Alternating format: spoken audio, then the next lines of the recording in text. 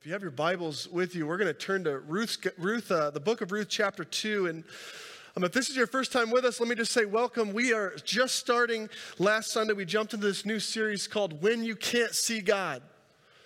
When You Can't See God. And as a part of this series, we're looking at those places in life where, for whatever reason, we find ourselves in a crisis of faith. You ever walk through one of those? I think we all get at least one, right? Maybe you've heard it said, an untested faith has shallowed roots. You ever heard that? An untested faith has shallow roots. But if that's true, then the question I want to know is, how do we get through those tests in life? You know, the story of God's people throughout the Bible, it talks about these seasons where following God means wrestling in faith. And that crisis or that adversity, it can feel as though God is distant from us. Maybe it's hard for us to understand what he's doing or to feel his presence. And maybe when you feel like you can't see God, you ask the question with me of, what do we do? So last week we jumped into this story of this family facing that kind of a scenario. They had left everything they knew because of a famine in their land. Their names were Naomi and Elimelech. And this husband and wife duo and their two sons, they leave the promised land of Judah to this foreign land called Moab for a new start. But remember, the story goes, just as they arrived there and thought everything was going well, Elimelech dies. Now Naomi and her sons are forced to carry on, and you would think that that was the bottom of the barrel for this family. But 10 years later, the two boys, after just marrying these Moabite wives, they die too. So last week we left off with all the remnants of that. 3 grieving widows, all asking the same questions of, what are we supposed to do now? Naomi had heard this rumor that the Lord had visited her people back home. So she's given this news and she hears about an abundant harvest. So she tells her daughters-in-law, I'm going back. Don't follow me. She tells them, live your life. So we learned last week, one stayed behind. The other one refused to let go. She clung to her, and that's where we met Ruth. Ruth was this faithful woman who was by her mother-in-law's side the entire time. And as Naomi, we learned last week, as Naomi wrestled with the aftermath of this crisis in her life, she watches her pagan daughter-in-law come to faith in God. And right there, that's where everything begins to blossom and change. We left with this famous quote last week where Ruth tells her mom, wherever you go, I'm going. Wherever you stay, I'm staying. Your people will be my people. Your God is now my God. So last week we learned 2022, the word we want to use, the word that we came up with was return. Return. What do you see? What do you do when you can't see God? You return to God's promises again. What do you do when you can't understand what he's doing in your life or feel his presence? You return back to worship and return in praise. So this morning, now with that word in mind, we're going to turn to the next scene of this book. We're going to read through chapter 2, and we're going to find Naomi and Ruth are back in Bethlehem. They've made it, long journey, and the harvest has begun. Momentum is moving in their direction. The only problem is Ruth is a foreigner now trying to find grain in an unknown land. And if last week our word was return, this week I want us to think about a new word, and that word is refuge. Say it with me. Refuge. So let's read this, Ruth 2, 1 through 23. Now Naomi had a relative of her husband's, a worthy man of the clan of Elimelech, whose name was Boaz. And Ruth the Moabite said to Naomi, let me go to the field and glean among the ears of grain after him in whose sight I shall find favor. She said to her, go, my daughter. So she set out and went and gleaned in the field after the reapers, and she happened to come to the part of the field belonging to Boaz, who was of the clan of Elimelech. And behold, Boaz came from Bethlehem, and he said to the reapers, the Lord be with you. And they answered, the Lord bless you. Then Boaz said to his young man who was in charge of the reapers, whose young woman is this? And the servant who was in charge of the reapers answered, she's the young Moabite woman who came back with Naomi from the country of Moab. She said, please let me glean and gather among the sheaves after the reapers. So she came, and she's continued from early morning until now, except for a short rest. Then Boaz said to Ruth, now listen, my daughter, do not go to glean in another field or leave this one, but keep close to my young women. Let your eyes be on the field that they are reaping and go after them. Have I not charged the young men not to touch you? And when you are thirsty, go to the vessels and drink what the young men have drawn. Then she fell on her face, bowing to the ground, and said to him, why have I found favor in your eyes that you should take notice of me since I'm a foreigner? But Boaz answered her, all that you've done for your mother-in-law since the death of your husband has been fully told to me, and how you left your father and mother and your native land and came to a people that you did not know before.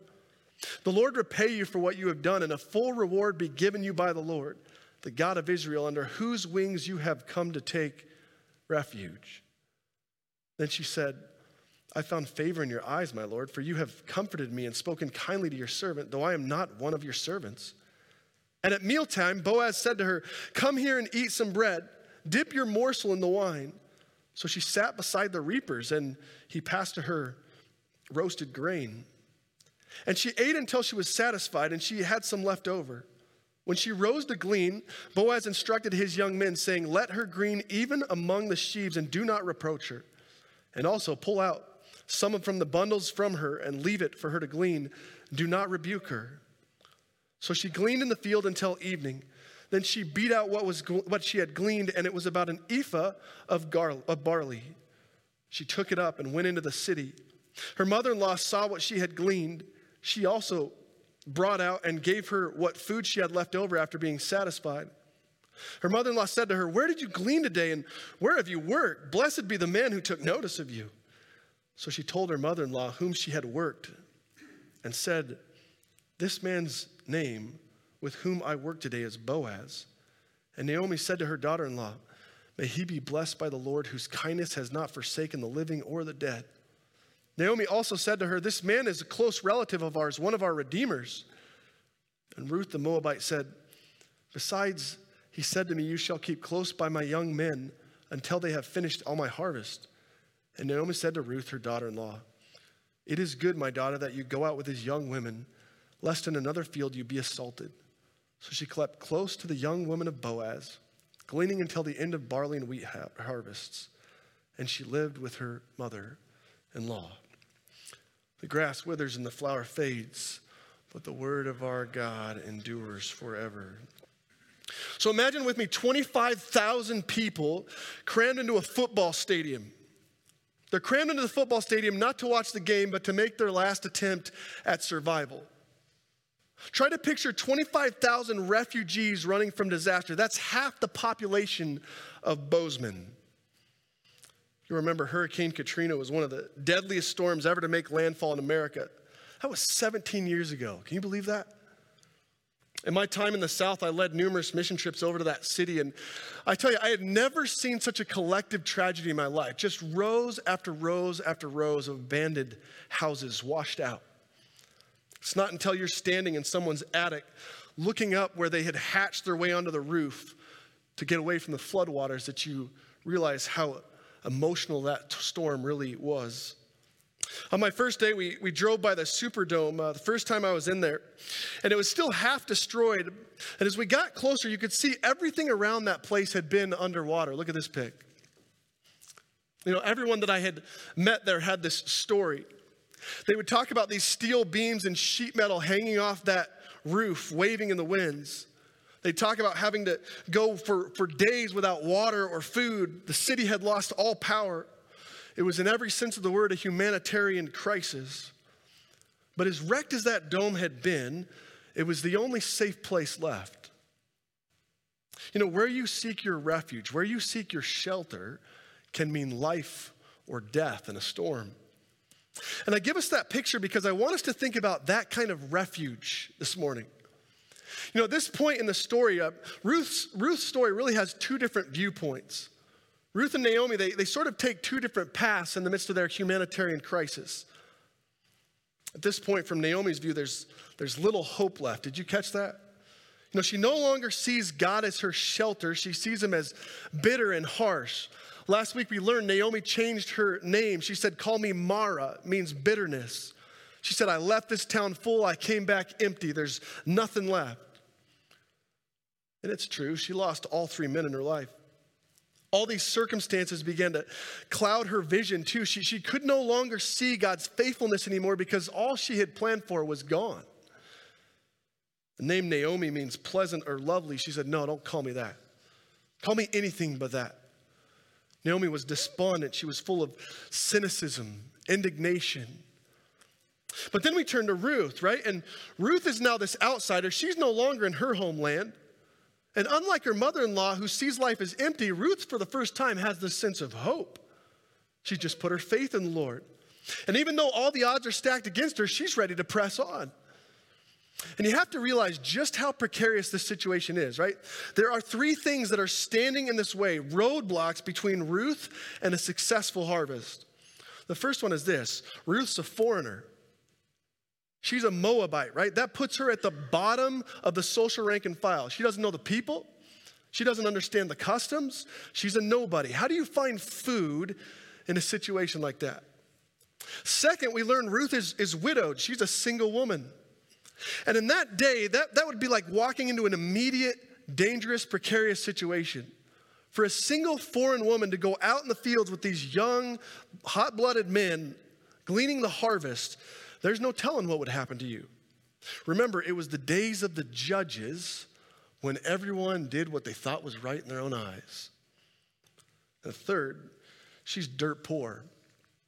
Not only is Ruth a nobody, but by her mother-in-law's own words, we have nothing. She's not even of servant status. She's quite literally a beggar on the street. But instead of jumping to conclusions about who God is based on all of her circumstances, Ruth seems to bring this steadfast faith. And with that faith, we find Ruth quite literally sitting under the wings, taking refuge in the Lord as he leads her on. You know, Ruth probably didn't even know it, but as she's walking through these fields as a believer among believers, she's now living under the protection and provision of God's word. We learned this morning she asked for permission to glean the leftovers in this, what she thought was a random field. And look at what the law says about this moment. Look in Deuteronomy 24:19. Deuteronomy 24:19 says this. This was the rules for the Israelite harvest. When you reap in your field and you forget a sheaf, you shall not go back to get it. It shall be for the alien, the fatherless, the widow. And then the Lord your God will bless you in the work of your hands. God's so serious about it, he said it twice. Look at this in Leviticus 19, verse 9. When you reap the harvest, you shall not reap your field up to its edges. Neither shall you gather the gleanings after your harvest. Leave them for the poor and the sojourner. I am the Lord your God. You know, if there's ever a word that was written for Ruth's predicament, that's it. Give your leftovers to the widow. Save them for the foreigner and the poor among you. All the while, Ruth's doing her thing over here, and she has no idea that God's doing his thing in her midst. So this landowner named Boaz, he now comes on scene. He's going to be pivotal to the story. He comes to the field to check on the harvest happenings. And from the get-go, we learn that of all the fields Ruth could have stumbled into, she just happens to walk into the one that's owned by a close relative. And if there's one thing we can know to be true about the Lord, it's that by God's design, time and time again, he uses his people living under his word to do mighty things. Time and time again in scriptures, time and time again in our lives, we watch as God uses his people living under his word to do his works. Ruth and Naomi, they're desperate, right? So God sends this God-fearing man and his God-fearing people, his God-fearing field, to bring this woman blessing. How do we know this? Ruth 2:4. The first thing Boaz says to his people, the Lord be with you. And they answered back, and also with you. So Boaz sees this foreign woman out in the fields and he wants to know, who is she? You know, one of these harvesters is not like the rest. I have never met this woman before. So the servant tells Boaz the story. He said, that's the woman that came back with Naomi. Remember her? She's the one who had converted to our faith. Her name's Ruth. She begged to glean among the sheaves, and she's been working all day ever since. And as we watch this story now begin to take shape, despite all the odds that are against Ruth, we now find God giving three things to this woman, even when she can't see it. And under God's wing, under the protection of his refuge, we're going to learn these three words: protection, promise, and provision. Protection, promise, and provision. So let's look at this first one of protection. You know, right out the gate in verse 8, Boaz realizes who this woman is. So he goes to her and look at the first thing he says, first thing he sets up, he says, listen, do not glean in another field. Keep close to the other women in my field. I've already told the men to leave you be. You're safe here. He gives her a hedge of protection. And this isn't the first time that we see God's people, the faithful, being brought to bring a witness of care and compassion on behalf of the Lord. You know, I feel like this is the calling of the church, right? We say at Spring Hill all the time, we want to be a church to call home. And what we're really saying is we understand that life is hard. We understand that trials are lonely, and we want others to experience God's refuge here. You don't have to be in ministry long to realize that everyone has a crisis. It's only a matter of time before we discover what it is. And we live in this society that I feel like somehow promises this peace and security and all kinds of things. So we begin to take our shelter in careers. We begin to seek refuge in power. We take shelter in our prosperity. We get under the wings of our politics. But as a church, we're called to something different than that, right? We're called to seek our hope and rise above that scene. You know, if we're looking for the refuge in the things of this life, we're all in for a big letdown. I've seen it time and time again, your career and the pride that comes with it. What do you do when you retire? All power, we know in this lifetime eventually fades. No one clings to it forever. Money comes and goes. Politics are ripe with corruption. Ruth is a woman, though, who goes first and foremost after the promises of God. Which really brings me to my second point, and that is that under God's refuge, we find that Ruth can now rest in his promise. If you have your Bibles, or we'll have it up on the screens again, look at this in verse 10. Ruth can't believe Boaz's hospitality. She says, "Where in the world have I found such favor and love from you? I'm a foreigner." She's beside herself. Verse 11, Boaz tells her, "I know everything. I know all that you've done for your mother-in-law.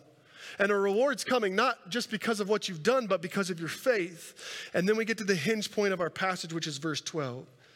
"The Lord repay you for what you've done," he said, "and a full reward will be given to you under whose wings you have come to take refuge." It's under the refuge of the Lord that Ruth now experiences his covenant blessings. It's under the refuge of God that she now finds this protection and promise. It's in the community of faith with all parties submitting to God's rule that she finds blessing and peace. Every summer, growing up, my family would travel to Iowa to see my grandparents, and as part of the Midwest, Iowa never let me down with a good rainstorm. You ever been in the Midwest and seen one of those things rolling in? One day we were on our way into the YMCA with my cousins, and this black cloud was just chasing us the whole way in. And in my head, it looked pretty cool, right? I jumped out, and the winds were starting to whip, and I was leaning into the wind, just loving it up. My dad was screaming at us to get in the building. I had no idea what was coming. Soon it started hailing. We all went running into this hallway, into the basement of this place. And I still remember, like it was yesterday, this white sign with red letters with a big tornado on it. Said two words. You know what they were? Tornado shelter. Tornado shelter. And sure enough, that afternoon a tornado went right over us. But at my young age, I have to say, when I look back on that moment, I didn't have any fear. There was not a part of me that was fearful. You want to know why? Because I trusted in what that sign told me. You're under the protection of a tornado shelter. See, Boaz says this was the rule of Ruth's life. He says, a full reward has been given to you under whose wings you have come to take what? Refuge. When we seek God and his refuge, we find his protection. We find this promise that goes with us that he'll never leave us. And that brings me to this last point we find in this chapter, and that is when you dwell in the shelter of the Most High, you dwell under a God who provides. Provision. You know, it's in this field, Ruth isn't just granted access to the leftovers. God gives this woman an abundance. By the time we get to verse 14, Ruth is having dinner with the landowner, right, with Boaz. And not only did she eat her fill, eat until she was satisfied, we're told there was food left on the table. It reminds me of another story, just to help us understand God's character and how he moves with the miracle of the loaves and the fish. You know, as all these followers of Christ are out in this same kind of humanitarian crisis, too many people, not enough food, with just 5 loaves and 2 fish, everyone eats until they're satisfied with leftovers to go around. We worship this God who, even in crisis, even in the midst of famine, is still our provider. So Ruth heads back out in the field, and in verse 16, Boaz tells his men, don't just leave the remnants, pull out some of the good stuff and throw those on the ground too. That evening, Ruth had more barley than she could carry home. It was called an ephah. It's 22 liters worth of grain. Think about that. So Ruth comes home. She tells Naomi about her day. She said, Ma, I hit bank. And Naomi's like, how'd you pull this off? You're a foreigner. Wait, time out. Who did you meet? She said, well, I met this man named Boaz. And right there, you watch Naomi go from bitterness to singing praise to God. She said, Ruth, that's our relative. May he be blessed by the Lord, whose kindness has not forsaken the living or the dead. But it's so much more than just a relative. Naomi tells Ruth, he's not just related to me, he's our kinsman redeemer. Let me explain what that is. According to Scripture, a kinsman redeemer was the male of the family who had the responsibility to redeem a relative who's in danger or need. This week, one of my brothers broke his ankle, shattered it. I mean, like it snapped in two. You're gonna have like 6 screws put in there with some plates. It's gonna have a good time. So what happened? My other brother down the street immediately was all over it, right? Bringing meals, helping with Christmas lights, taking all the decorations down. This was Boaz. He was the family's kinsman redeemer. He was the one who was designated to step in if there was ever a need, and now he sees one. All the while, Ruth thought she was going into a random field looking for grain, and God was doing his thing. By the end of the story, we're going to discover how this picture of Boaz actually ultimately points us to our own kinsman redeemer in Jesus Christ. And the point of this chapter teaches us that when we put our faith in the Lord, we find this unmistakable refuge in the storms of life, not only for our temporary needs, but for eternity.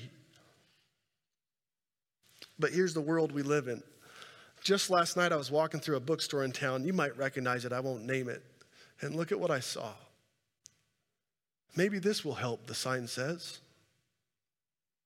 Maybe this will help. And this is the picture. Are you stuck? How about palm reading? How about chakras or mindfulness? Meditation, astrology. Maybe this will help you. You know, as I said earlier, we all want refuge, right? But where you choose to run will either lead to God's rest and redemption, or it'll leave you with the world's answers that leave us with nothing. You know, of all the stories of Katrina that I've come across over the years, there's one story that stuck out in my mind. It was of a man who was trying to escape his home in the middle of this storm. He had waited too long. The hurricane was on him. And he knew if he stayed, he would be dead. So he jumped in his car and stepped on it, hoping to get out. But it wasn't just but a mile down the street that the wind and the waves had made it impossible. He couldn't even see the road anymore. The floods had come up over the roads. About the time he began to panic and realize it was over, he saw this blurry light. And someone was standing just in the distance. He could make it out. And as he got closer and closer, he saw these words on this sign that said, "Stop here." It was his neighbor who had spray painted a message to him. He said that sign saved his life. He got out of the car. His neighbor helped him into his 3-story home, whereby by God's miracle, they were safe again. Who in your life is searching? Who do you know needs to understand the refuge of our God, and why in the world haven't you told him? I mean, who do we know who has been trying far too long to make it on their own, trying to find protection and provision and promise in the ways of this world? Who is conjuring up a feeling inside of them of security and things that we know they won't last? And how can we point them again to the shelter that is our God? You can find that word refuge all the way through the scriptures. Psalm 91.2. I will say to the Lord, my refuge and my fortress, my God in whom I trust. My encouragement this week as we've returned back to worship and we leave this place is that we would know that we leave in the refuge of God, that we go under his protection, his promises, and his provision, and that others need to know it too. Pray with me as we ask God to lead us. God, you are our strength. Lord, you are the stronghold of our lives. You've been the defense of the helpless. Lord, you've been the refuge in the storm. We sing songs about you as a strong tower, a mighty fortress is our God. And so, God, we call on you this morning. Lord, would you help us to understand what it truly means to walk in the shelter of your wing? God, would you help us to be a witness in a world that is seeking refuge from their storms, Lord, that we might point them to you, to the safe place where they can find your love and your compassion and care again. God, help us to do that. In Jesus' name we pray. Amen.